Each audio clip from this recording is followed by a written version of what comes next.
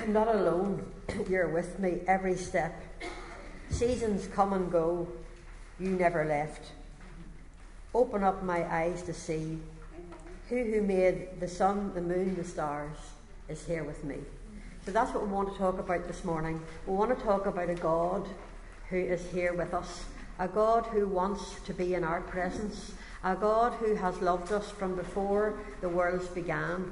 And we're going to continue to look at John's Gospel, chapter 1. We're just in the last portion. We're going to actually look at verses 35 to 51. And I really feel this morning that God wants you to be alerted and aware of his presence and of the power of his word. That's why our title this morning is God's Word and Presence, Power and Privilege. The privilege of actually being able to enjoy God's presence and listen to his word. And so we're going to read a few verses, and we're just going to kind of work our way through this. And we're trusting the Holy Spirit to come and to speak into all of our hearts and to shine his light into the little areas in our hearts, the stuff that's going on in your life right now, that God would shine a word right into your situation and into your heart. So let's just read a few verses from John chapter 1, and we're going to start with verse 35 actually. Remember that we have been looking over these past weeks about how John, who wrote the Gospel of John, how he actually started off with the words, in the beginning was the Word, and how he called Jesus the Word, the eternal communicator, the Son of God who came down to earth. And then over the last couple of weeks we looked at how John the Baptist, how the moment that he found himself in the presence of Jesus, that he immediately recognized that Jesus was the Lamb of God, and he spoke those words. He said, "Look, behold, the Lamb of God who takes away the sin of the world." And we saw last week in particular that at that point where John pointed to Jesus and where he spoke those words, that actually his words released two disciples who had been following him. His words released them, and they stopped following John and they started to follow Jesus. And we saw last week that that's our role as well, that our job is not to have people following us, but we're meant to point people to Jesus, because he's the one who can meet your need. Not any of us, but him and him alone. And so we're going to start off just looking at these verses. It says, "The following day John was again standing with his two disciples." This is just at that point where he spoke about Jesus being the Lamb of God. "And as Jesus walked by, John looked at him and declared, 'Look, there is the Lamb of God.' And when John's two disciples heard this, they followed Jesus. And Jesus looked around and saw them following and said, 'What do you want?' And they replied, 'Rabbi,' or teacher, 'where are you staying?' And Jesus said, 'Come and see.' Come and see, he said. It was about 4 o'clock in the afternoon when they went with him to the place where he was staying, and they remained with him the rest of the day. Andrew, Simon Peter's brother, was one of these men who heard what John said and then followed Jesus. And Andrew went to find his brother Simon and told him, 'We have found the Messiah,' which means Christ." So we're going to look at how these two disciples, now you've got to remember that this is John who's recording, he's an old man when he wrote this, a lot older whenever he wrote this gospel, and he's remembering that first day that he saw Jesus, and immediately he recognized him to be Messiah, and he left John the Baptist and he began to follow Jesus. And I'd love that you could get a look at Jesus. Remember, he's the Son of God, he has left heaven, he's come down to earth, and he's presented himself as the Lamb of God, the final sacrifice for sin. And these two disciples are following him, and he looks round. You can just imagine him looking over his shoulder, couldn't you? And he says, "What do you want? What are you looking for?" And these guys, two of them, one we reckon was John, who wrote the Gospel of John, and the other one, we're told clearly, was Andrew, who was Simon Peter's brother. So these are the two disciples. And when Jesus asked them, "What did you want?" did you notice that they didn't actually answer him? Instead of answering what they wanted, they said, "Where are you staying?" And to me, it kind of hit me this week. It sounds like these two guys didn't really know what they wanted. But they knew that Jesus, they believed he was the Messiah. They had been pointed to him as the Lamb of God, and they wanted him. And the thing is that in our lives, sometimes we hardly know what we want either. Isn't that the truth?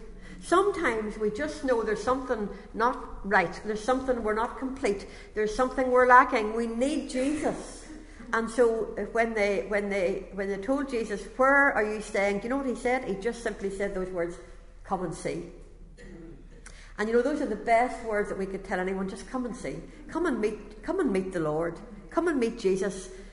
And those words reminded me of a psalm in the Old Testament, Psalm 34, where it says, "Taste and see that the Lord is good." And so rather than trying to tell anybody how good Jesus is, maybe we just need to say, "Come on and just come and see what he's like. Come and try for yourself. Come and experience what he's like." And so these two disciples followed Jesus. And did you notice that one of them was Andrew? It tells us that in verse 40. It says Andrew, Simon Peter's brother, was one of these men who heard what Jesus said and followed Jesus. Now Andrew is one of these guys who, throughout the time that he was with Jesus, we don't actually hear an awful lot about him. He doesn't actually feature an awful lot. He's kind of one of those guys that's known as Simon Peter's brother. Did you ever kind of know that?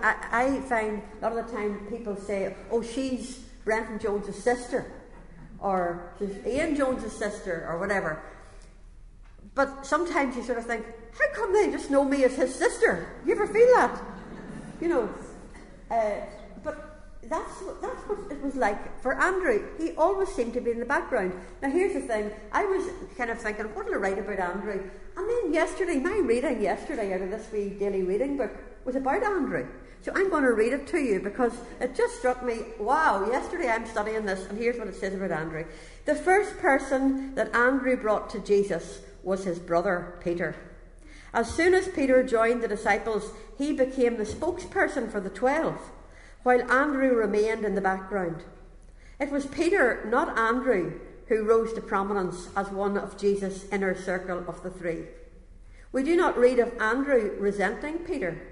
It seems he was satisfied to bring others to Jesus and leave the results to him.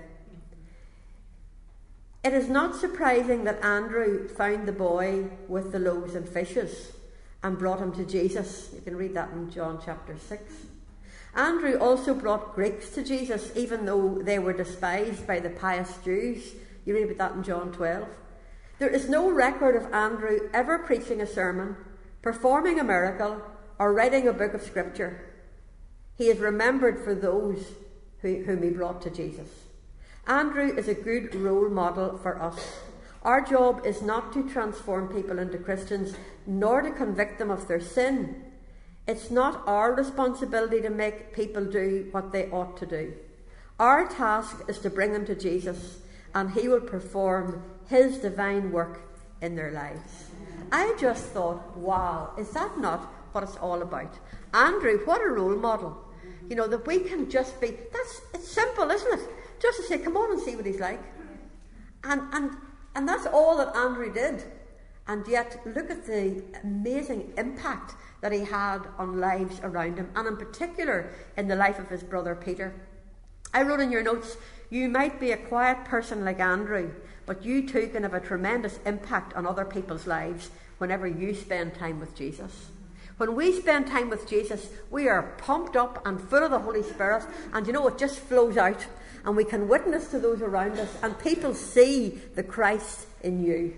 You need to know that people can see the Christ in you. You keep your eyes on Jesus, and you will find that others will see the Jesus in you. And so he brought his brother Simon to Jesus, and I want to read on here to what actually happened, because Jesus had an encounter now with Simon. The thing that hit me this week was the individual way that Jesus had these encounters with individuals. Some of them he just needed to say, what are you looking for? And we're going to see others he just said, come on, follow me. Jesus knows how to get your attention. He knows what you need to hear today. He knows the words that you need to hear. And so let's just read on and see what happened next. When Andrew brought Simon, this is verse 42, to meet Jesus, looking intently at Simon, Jesus said, "Your name is Simon, son of John, but you will be called Cephas," which means Peter, which means a stone. Would I tell you, this, isn't it amazing? He had just spoken so little to these other guys, just enough was follow me, enough was just come and see. And here he is with Peter, and immediately he's given Peter a word. You might be here this morning, and maybe you need to hear a word from God. Maybe you need something personal to meet your need. And it seems that Jesus, as he looked at Peter, he knew exactly what to say to him. And he said, I'm going to change your name. No longer are you going to be Simon. Now you're going to be called Cephas, or Peter, which means a stone.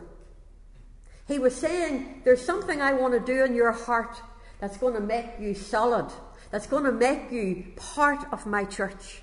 And you know, Peter never forgot that, because as an older man, when he wrote his letters, his epistles, he wrote about Jesus being the chief cornerstone and how all the rest of us are living stones. And that's a picture of the church, because we are all, when we trust Jesus as our Saviour, we become living stones. And it's like, if you can imagine the temple that was in Jerusalem, there was a huge cornerstone in the building, but all the rest were stones that made the complete building. And Simon Peter never forgot that lesson. He never forgot the first words that Jesus spoke to him. And you know, this morning I believe God could speak a word to you that you'd never forget. Wouldn't that be amazing? I couldn't do that, but the Holy Spirit could speak through my mouth and speak something that you'll never forget and could change your life forever. And that's what happened with Simon Peter that day. God spoke to him. Jesus spoke a word to him that changed his life. Then it goes on to say, the next day, Jesus decided to go to Galilee. And he found Philip and said to him, "Come, follow me." Philip was from Bethsaida, Andrew and Peter's hometown, and Philip went to look for Nathanael and told him, "We have found the very person that Moses and the prophets wrote about. His name is Jesus, the son of Joseph from Nazareth." "Nazareth," exclaimed Nathanael. "Can any good thing come out of Nazareth?" "Come and see for yourself," Philip replied. I just love this. I love this because Jesus goes to find Philip. You know, I'd love you to catch the simplicity of this. This is John's first record of Jesus starting his earthly ministry, the one that came down from heaven. And these are the first encounters that John has recorded, that he remembers, when Jesus met these different men, met John himself, and with John met Andrew. Then found Simon Peter, whenever Andrew brought Simon Peter to him, that encounter. And now it says that Jesus found Philip. I wonder today, is there somebody that Jesus wants to find? I wonder if there's somebody in here and you've never yet found the Saviour of the world. That you know all about Jesus, you know all about religion, but you've never actually had a personal encounter. You've never realised that he is a shepherd that's looking for you. He's a shepherd that goes after the sheep. He's the one who is looking to find you. Because the Bible tells us that we are lost until we find Jesus, until he finds us. And when we find Jesus and we know that he has found us, something happens that changes our life, that we will never ever be the same again. And so if you're here this morning and you don't know Jesus as your own Saviour, I want to tell you, you're missing out on a relationship. You've lost something. You need to find Jesus, and he wants to find you, and he is after you right now. It says Jesus found Philip. Philip came from a place called Bethsaida, which was quite close to the Sea of Galilee. We pass it. There's nothing left of Bethsaida nowadays. You know roughly where it is, but that's the town that all of these guys came from. That Andrew and Simon Peter came from as well. And it seems that Philip was just, when he saw Jesus, he was won over immediately. Isn't it amazing how some people just hear about Jesus and just want to know him, want to get saved, want to be found immediately. Isn't that amazing? And other people goes on and on and on and on, year after year, and they just never seem to get it or want to get it. And I believe this morning, I believe there are people here this morning and you're ready. And you know what? Jesus is ready to find you, and he wants to do something in your life that will transform your life. You know, the very first time I ever realised that I didn't have Jesus as my own saviour, as a little girl of 8, the very first time I realised I wanted him. And I received him that night. The very first night that I realised that I didn't have him, that I knew all about him, but I didn't know him. And I needed to know him as my saviour. That night I asked Jesus to be mine. And it's a simple thing, but it changes your life. And so we see that Philip was so easily convinced, and he just immediately said, this is the one. This is the one that Moses has been writing about and the prophets have been writing about. This is the Messiah. This is the one that God promised would come to save the world. So Philip was easily convinced. But then it says he went and he found his friend, a friend called Nathanael. Now, Nathanael was obviously a man who knew his Bible, because he knew that the prophets had prophesied, had long, hundreds of years before, had said that the Messiah would come from Bethlehem. So whenever Philip says, come on, we'll find the Messiah, he's from Nazareth, he immediately says, can anything good come out of Nazareth? Not at all. I know the scriptures. I know that he's meant to come from Bethlehem. And so he was a little bit harder to convince than Philip was. But you know, sometimes you meet people like that, don't you, where they're a bit sceptical, and that's okay. And Philip didn't get all in a big knot about it, or he didn't get all hot and bothered. He just said, well, come on. He used the same words that Jesus used. He said, come and see. Come and taste and see what this is like. And so, sure enough, Nathanael goes to meet Jesus. Now, I want to read this to you because this is the main part of what we want to speak about today. So it says that in verse 47, as they approached Jesus, he said, this is what he spoke to Nathanael, now here is a genuine son of Israel, a man of complete integrity. Now, in your Bible, it might say, here's a man without guile. Anybody got that in your Bible? Put your hand up if that's what it says. Yes, a lot of you might have that. Or you might have another translation might say, here's a man who has no deceit. And so there's a reason why Jesus said that, because it seems that, let me read on and then I'll come back and explain. Jesus said, here's a genuine son of Israel, a man of complete integrity, without deceit. Now, how do you know me? Nathanael asked. Jesus replied, I could see you under the fig tree before Philip found you. Then Nathanael exclaimed, Rabbi, you're the Son of God, you're the King of Israel. And Jesus asked him, do you believe this just because I told you I'd seen you under the fig tree? You will see greater things than this. Then Jesus said, I tell you the truth, you will all see heaven open and the angels of God going up and down, and the Son of Man, the one who is the stairway between heaven and earth. Now, I want to get back to the beginning of this, because this is so beautiful. Jesus knows that Nathanael's a bit sceptical. And so as soon as he sees him, he speaks a word over him. He says, here's a man in whom there's no deceit. Now, another translation, a kind of a Jewish translation, says, here's a man on whom there is no Jacob. The word deceit or guile was the word that was spoken over Jacob's life in the Old Testament. Because if you know the Old Testament, know the Bible stories, you'll know that Jacob was a bit of a deceitful character.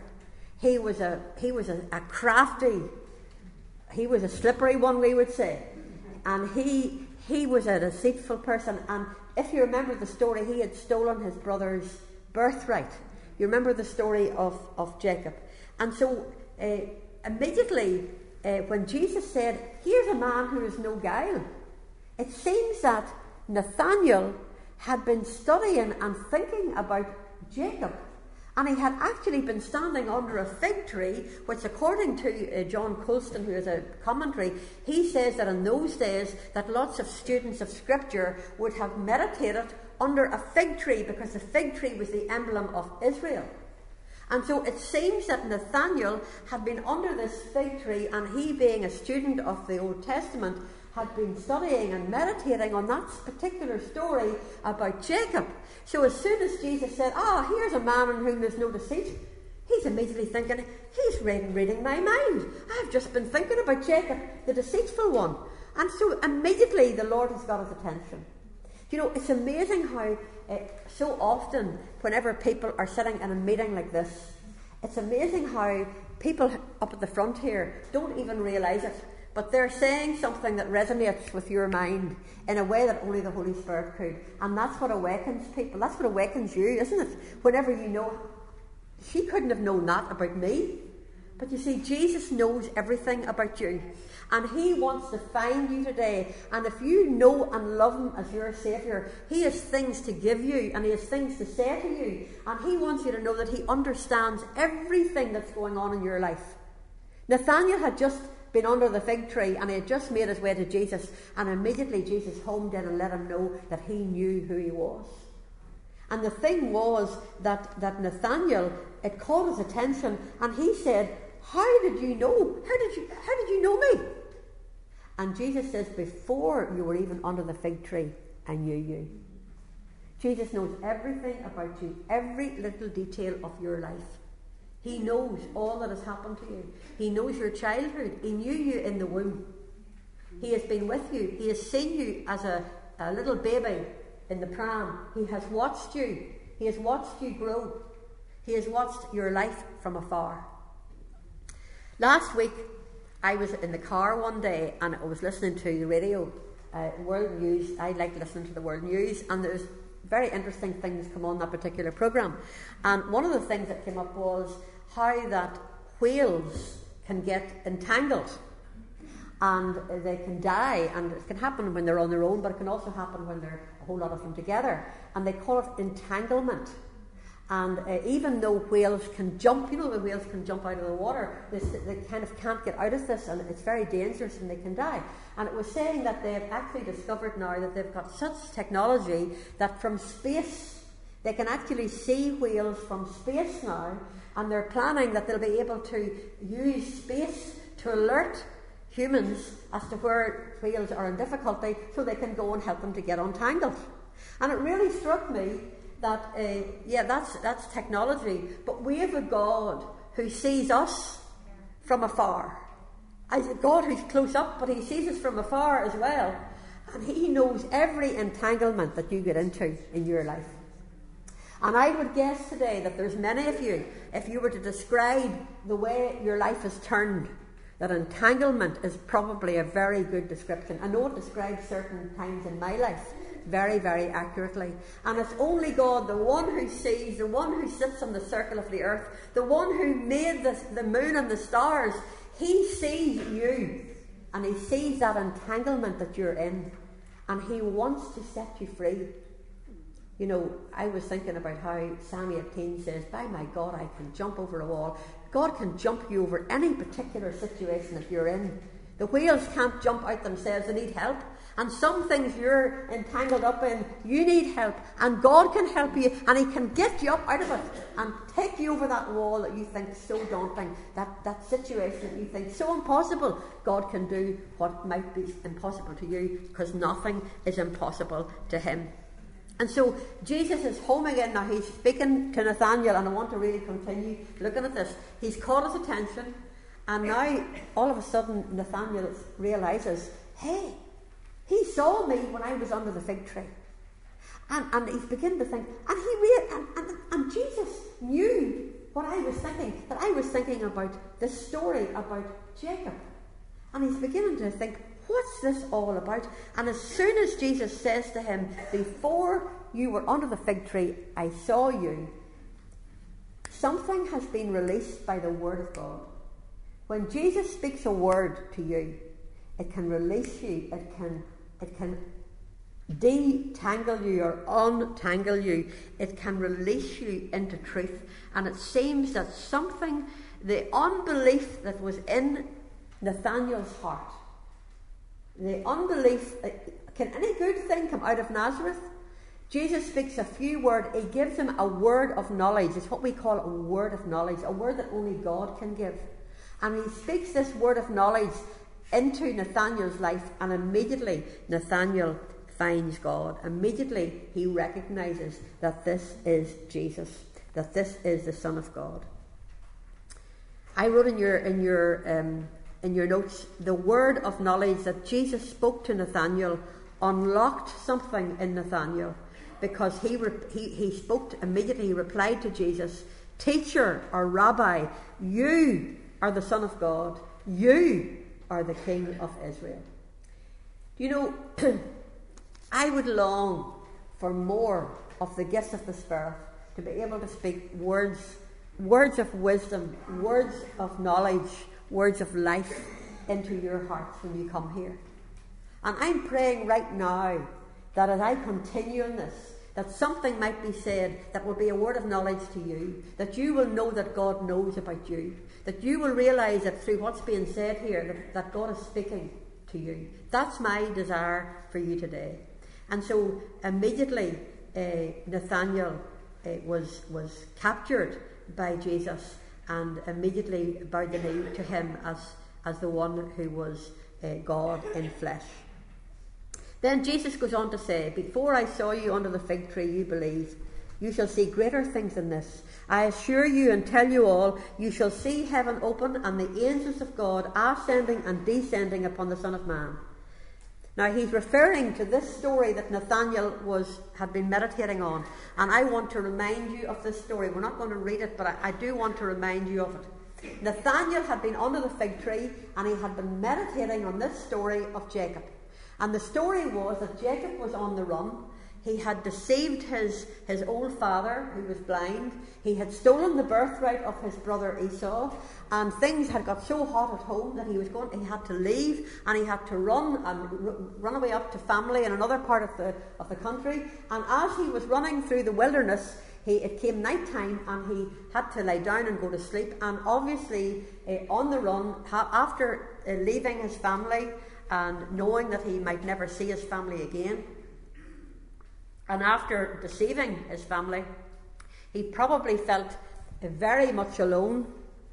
A young man out in the wilderness, and alone, and probably feeling miserable. The point is that even though he had done so much wrong, God still loved him. God still loved him. Do you know, even though you've messed up time and time and time again, that he still loves you? I have proved that, because I've messed up time and time again. You know, his love is always there. It's a bottomless pit of love. He's a God who forgives and forgives and forgives. A God who's full of grace and mercy and loving kindness. And so Jacob lay down to sleep in the wilderness. He put a big stone on his head and lay down. He must have been feeling very, very tired when he slept with a stone as a pillow. And he had this dream. And in the dream he saw a ladder, and the bottom of the ladder was on the ground, and the top of it went right up into heaven. And it said in the dream he saw angels coming up and down, ascending and descending on this ladder. And the point of this, I'm going to read just what I've written here. Jacob was probably feeling miserable and all alone, and yet God still loved him despite all his deceitfulness. So when Jacob, exhausted from his travels, fell asleep on a pillow of stone, God comforted him with a dream in which he saw a ladder set up on earth and reaching all the way to heaven, with the angels of God ascending and descending on it. Heaven had come to earth in this dream. There was a bridge, a stairway between the two. Seems like God wanted Jacob to realise he was not alone. There was traffic between heaven and earth. God was with him. And when he awoke, Jacob realised the place where he had been sleeping was actually the house of God and the gate of heaven. The sad thing was, before the dream, Jacob had been totally unaware that God was there. Nathanael also hadn't realised that God had seen him and was with him under the tree. And here's the question.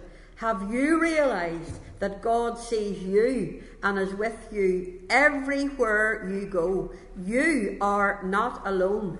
Heaven has come to earth. And when Jesus spoke about this, and he went on to say, I assure you and tell you all that you shall see heaven open and the angels of God ascending and descending upon the Son of Man. the implication was very, very clear. Jesus was saying, I'm the Son of Man. I'm the ladder to heaven. When I went to Sunday school as a little girl, we used to sing a wee song. I wonder if anybody remember. There's a ladder to heaven for me. There's a ladder to heaven for me. It's Jesus, my Saviour, who died on the tree. He's the ladder to heaven for me. I could weep when I say that, because you know what? Heaven did come down. Jesus left heaven and he came to this earth to be the ladder that you and I could make our way up into heaven, to connect earth to heaven. What an amazing truth. What an amazing thing that we can actually be in contact with heaven, that we can have this bridge, this stairway to heaven. No wonder Hebrews 13 says that we can boldly say that Jesus will never leave you nor forsake you. You need to know that God wants you to know he wants to be with you. He is with you at all times. He sees you, and he has made this ladder for you. He himself is the ladder. You see, God had a purpose for all of these men. All of these men who followed Jesus, there was purpose for them. They were all going to become his disciples. And I need to tell you today that God has a purpose for you. And he's calling for you to be his disciple today. He wants you to follow him. And he wants you to know that he has plans and purposes for you. And here's the thing, that these men that have decided to follow Jesus, that every one of them were going to be able to hear his word and experience his presence during the time that Jesus was going to be on earth. I mean, that must have been amazing, that they would hear the words of Jesus every day, that they would hear. John, who wrote the Gospel, said that Jesus was not only the Word of God, but he was life and light. And you see, the words that Jesus speaks fill us with light and fill us with love and fill us with life. And God wants you to know that he has a purpose for you today, that your life has purpose. And he wants you to know that you can enjoy his presence. The disciples enjoyed his presence for the years that they were with him on earth. But when he went back to heaven, he said that he was going away, and it was better that he would go, because the Holy Spirit was going to come and dwell in us, so that we could have his presence everywhere we would go, that we would experience the presence of God, that we would be able to hear God's word everywhere we would go, that our lives could be filled with the Word of God and with the presence of God. And that's the miracle that we need to understand. The amazing truth is that Jesus is God. He's the one who left heaven to come down to earth, to draw earth to heaven and heaven to earth. He's a God who has linked us to himself. And here's the thing, and I'm just reading this straight out of these notes. How tragic when you and I fail to hear God's word and are unaware of God's presence and his kingdom purpose for our lives. What is God's kingdom purpose? It's to come into agreement with Jesus himself when he said, this is how you should pray. Our Father, who art in heaven, hallowed be your name. Your kingdom come on earth as it is in heaven. That's why Jesus left heaven to come to earth.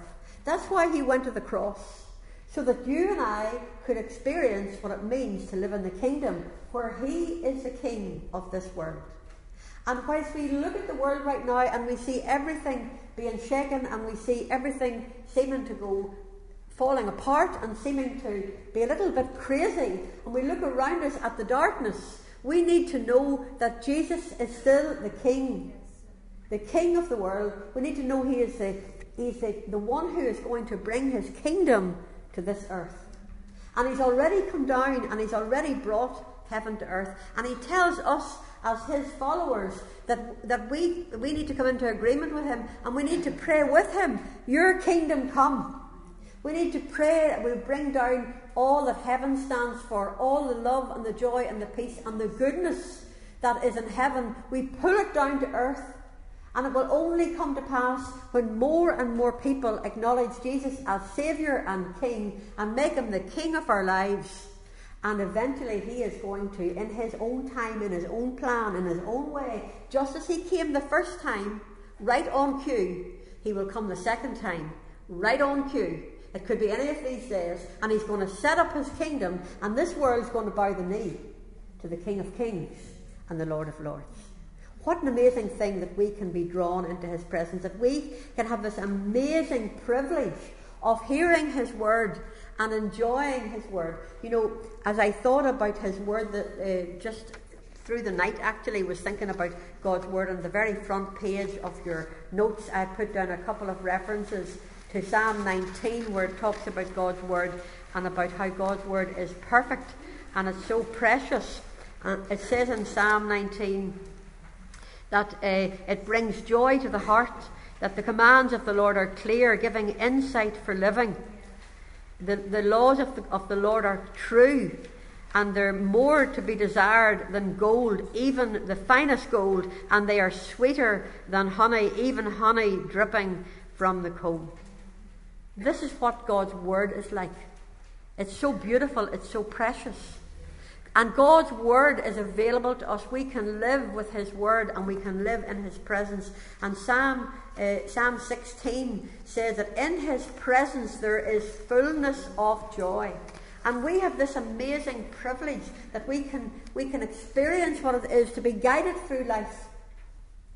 Psalm 119 says that God's word is a light unto our feet and a lamp unto our path. That we can experience his word guiding us and directing us as we go through life. That the word of God is living and powerful and sharper than any two-edged sword. And God can speak to you through his word in whatever situation you're in. And he can give you light and wisdom. He can tell you how to live your life. He can tell you the next step. He can show you how to get out of that tangle that you're in. God is a God who speaks. He's a God who communicates. And Jesus came down as a ladder to heaven, that you would have that means of being linked with heaven and calling down heaven to earth. So here's the thing. I just saw this quote from F.B. Mayer. There's an open way between heaven and earth for each of us. The movement of the tide and the circulation of the blood are not more regular than the intercommunication between heaven and earth. We need to realise that there's a constant flow between heaven and earth, because Jesus came down, paid the price for our sin, and there are angels ascending and descending constantly. And we need to know that God is here on earth with us. Jacob may have thought that God was local. Now he found him to be omnipresent. Now listen to this. Every lonely spot was God's house, filled with angels. You know, we go about our daily business. Do we realise that there are angels all around? Do we realise that? We can't see them, but there are angels. I think it's Zechariah's book, the very beginning, shows us a picture of the angels, and it's actually a picture of the angels patrolling the earth. That there are angels patrolling this earth, that there are angels who are interested.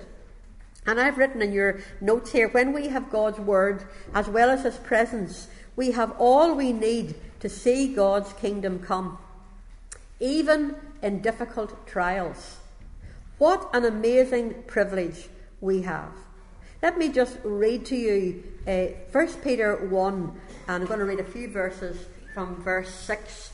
I really feel this is a very important verse for us to grasp as we kind of wind up today, because I believe that God wants to speak a very, very specific word to us today as we get ready to close. 1 Peter 1, starting at verse 6. Here's what it says. Be truly glad. There is wonderful joy ahead, even though you must endure many trials for a little while. These trials will show that your faith is genuine. It is being tested as fire tests and purifies gold. Though your faith is far more precious than mere gold. Do you know, whenever difficult times come and we continue to trust God, and we just don't listen to the lies of the enemy, and we continue to say, do you know what, Lord, I'm going to trust you in this, and I'm going to believe what you say and not what the enemy says. Do you know that that is like gold? That's better than gold to God. That our faith is far more precious to God than mere gold. So when your faith remains strong through many trials, it will bring you much praise and glory and honour on the day when Jesus Christ is revealed to the whole world. Jesus Christ is going to be revealed to the whole world eventually, but at the right time. I don't think it's too far away. Then it says in verse 8, you love him even though you have never seen him. Though you do not see him now, you trust him, and you rejoice with a glorious, inexpressible joy. The reward for trusting Jesus will be the salvation of your souls. This salvation was something that even the prophets wanted to know more about when they prophesied about this gracious salvation prepared for you. So way back in the Old Testament, whenever the prophets, when the Holy Spirit was giving prophets words that they were to write down, prophetic words, they were astounded. They couldn't understand what was this all about. They were just speaking as God directed them. And so they were interested to know what this was all about, because it wasn't for their time, it was for our time. They were pointing forward to the time that Jesus would leave heaven and come down to earth and be that ladder to heaven that we're talking about. Then it says, they wondered what time or situation the Spirit of Christ within them was talking about when he told them in advance about Christ's suffering and his great glory afterwards. So the prophets apparently were writing down what the Holy Spirit told them, but they were saying, what's this all about? When is this going to happen? When is Christ going to suffer? What's this all about? They were given the details, even the very details as to where Jesus would be born in Bethlehem. They were writing this hundreds and hundreds of years before Jesus came. They were told that their message was not for themselves, but for you. It's for our generation. It's for now. And now this good news has been announced to you by those who preached in the power of the Holy Spirit sent from heaven. It is all so wonderful. Now here's the bit. It is all so wonderful that even the angels are eagerly watching these things happen. Can you see these angels? At this moment, they're going up and down this ladder. And they're going on, they're scratching their heads and they're saying, how come God loved these human beings so much? What is so special about those guys? And they're taking a look at us and they're thinking, what is he saying her? Why does God love that one so much? But it's the truth. Listen, the story of Jesus leaving heaven, it's mind-boggling to the unseen world. The angels look at it and they can't understand how God loved us so much. When they saw God making man in the garden and breathing life into him, they were standing in amazement and saying, what are they doing? What's God the Father, Son and Holy Spirit doing now? What's going on here? They can't get over the way that God made us in his image to be his children, and the love that God has for you and the love that God has for me. So it goes on to say here, so prepare your minds for action and exercise self-control. Put all your hope in the gracious salvation that will come to you when Jesus Christ is revealed to the world. So you must live as God's obedient children. Don't slip back into your old ways of living to satisfy your own desires. You didn't know any better then, but now you must be holy in everything you do, just as God who chose you is holy. For the scriptures say, you must be holy because I am holy. Look, he has made you like himself. He has made you in his own image, and he has made you for purpose. He has made you to look like himself.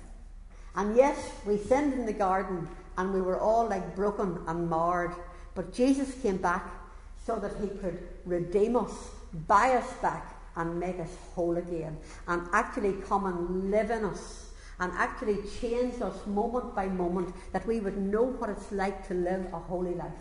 Now, we're still sinful beings, we've got an old sinful nature, but it's possible for us to live with the power of the Holy Spirit and actually to be changed. And it's possible for you and I to know what it means to be holy. You know, holy isn't being, you know, the way we think of it as being like a goody-goody.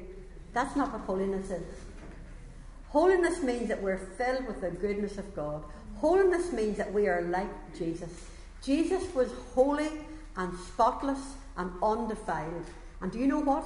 Jesus was the happiest man who ever lived. The Bible says that he was the only one who was ever anointed with the oil of joy or the oil of gladness. He knew what joy was because he was pure and holy. And the more that you allow Jesus to change you to be like him and to be more and more holy, it means you have more and more capacity to be filled with joy. But I'll tell you, you won't hear that from the world, and you won't hear that from the enemy, because he'll tell you to be goody-goody two-shoes. It's going to be to make you miserable. That is the biggest lie that there ever was. The more you allow Jesus to have his way in your life, the more you say yes to him and do things his way instead of your own way, the more joy you'll be capable of holding, and the more joy that you will experience. Here's the thing, what an amazing privilege we have. No wonder the angels are curious as to why God has gone to such lengths for us to be part of his big plan for the universe. And then as a final little thing, I just want to say this. God has arranged for his angels to help us in our mission to see God's kingdom come. Do you know that Hebrews chapter 1 tells us that the angels are here to minister to us? Because we are heirs of salvation. We are actually heirs of Christ. We are joint heirs with Christ. And the angels, their job is to actually minister to us. What do you make of that? That the angels are all around and they're interested and they can help you. And just as we finish, I wanted to read a story. It's a true story that Billy Graham referred to quite often. And he wrote in his book called Angels, he wrote this story, and I want to read it to you. It's about one night, about 100 years ago, a Scottish missionary couple, the guy's name was John G. Patton, and they were missionaries, old-fashioned ministries, missionaries about 100 years ago. They were in the New Hebrides. Here's the story. One night, alone out in the bush, they were surrounded by the natives, who were a cannibal tribe, and the cannibal tribe was intent on breaking into their home and taking their lives. On that terror-filled night, the couple fell to their knees and prayed that God would protect them. It was a horrible time. Intermittent with their prayers, the missionaries heard the cries of the natives outside and imagined them coming through the doors to take their lives. As the sun began to rise, to their astonishment, they found that the natives were retreating into the forest. The missionaries were absolutely amazed and filled with joy. Their hearts soared to God. It was a day of rejoicing. The couple bravely continued their work. A year later, the chieftain of the tribe was saved. As the missionary spoke with him, he remembered the horror of that night, and he asked the chieftain why he and his men had not killed them. The chieftain replied in surprise, "Who were all those men who were with you?" The missionary answered, "There were no men with us. It was just my wife and myself." The chieftain began to argue with him, saying, "There were hundreds of tall men in shining garments with drawn swords circling about your house, so we could not attack you." You see, there are things, unseen things, that we will never know. There are so many stories like this. Another one just in this book that I just feel I will just share with you, very, very short. And this is one where it says, one evening, this respectable Southern Californian pastor's wife was driving down the Santa Ana freeway, which is always busy. As she drove down that freeway, somehow the car door opened and her 4-year-old child tumbled out onto the freeway amidst the high-speed traffic. With her heart pounding and with horrible expectation, she pulled her car to a screeching stop and ran frantically back along the freeway. But she didn't expect to see what she saw. Her child was sitting up in the fast lane of the freeway amidst the glare of headlights, his only injuries a few abrasions. The first words that came out of the child's mouth were, "Mommy, Mommy, I saw Jesus put up his hand and stop the car." Listen, we need to know that we have a God who can meet us at the most unexpected moments, in the most unexpected supernatural ways, that he is not bound to earth. He's not bound to the way that we look at life. He's not bound to your comprehension as to what your situation is and what's going to happen in your life. Right now you might feel, this is too big for me. I'm in a mess, I'm in a tangle. I want you to know that God sees you. He sees you from afar, but he sees you up close and personal, because he's a God who is right here with you. And he loves you today, and he wants you to know that whatever trials or difficulties you're going through, that he's calling you to follow him, And he's saying, come on, let's do this together. Before that thing ever happened to you, I saw you. I saw you in your mother's womb. I know everything about you. I know how you got into that mess, and I know the road out of it. And come on, come to me. And if you don't know Jesus as your Saviour today, I'm saying, please, come up here. Come up here and let us tell you just how to simply invite him into your heart. By faith. Just say, Lord, I believe you're the Son of God. I believe you died for me. Please come into my heart and be my Saviour. It's as simple as that. Lord, I just pray this morning that you would speak right now by your Spirit. I pray, Lord, that you would minister into those deep places. God, I thank you that you are the one who ministers to us as individuals, that you meet us as individuals and you invite us to follow you, that you meet us where we are and you give us what we need. Lord, thank you for these simple experiences that we've talked about this morning, Lord, where these disciples just found you and followed you, and Lord, how their lives were never the same again. Lord, help us to know that you're here right now and that you want to speak deeply into all our lives. And Lord, I pray this morning that there would be miracles done for the kingdom, that there would be lives changed. And Lord, I just pray right now as we sing this song that we would remember that you're the God who loves us. You're the one who came from heaven to earth. You're the ladder to heaven for all of us. Thank you, Jesus. Thank you that you gave yourself to be the one who would die for our sin and rise again from the dead, and that you're alive today in heaven. Alive, Lord, alive with resurrection life. And God, that's the life that you offer to us today. Thank you, Jesus, for your love and your goodness. In Jesus' name, amen. We're going to sing this song together. I'd really love us to stand and sing it. I got this sent to me this morning by someone. I don't know if it's here or not, but it really struck me this morning. It just blessed me, and I just thought we have to sing this song. How great the chasm that lay between us. How high the mountain I could not climb. In desperation I turned to heaven and spoke your name into the night. Then through the darkness, your loving kindness tore through the shadows of my soul. The work is finished, the end is written. Jesus Christ, my living hope. Amen. Let's just stand and sing this song. Hallelujah. Praise the one who set me free. Hallelujah. Death has lost its grip on me.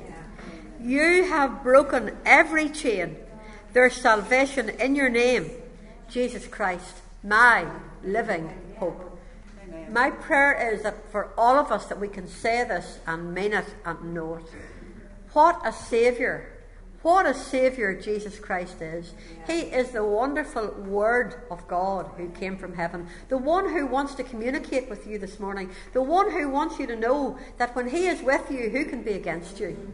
And this morning we just invite you to come. Those of you who want prayer, we have a team here. We would love to pray for you. And if you don't know Jesus as Saviour, please make this the day where you experience what it is to know him and to start to follow him. It will change your life. You will be a different person and you will know Jesus in reality as your Saviour. So we just love you and we thank you for coming. Please remember there is no e-gals next week. And please, if you see anybody who sometimes comes to e-gals, would you pass that on? We don't want people to come and nothing here. So there'll be no one here next week, but we hope to see you the following week. God bless.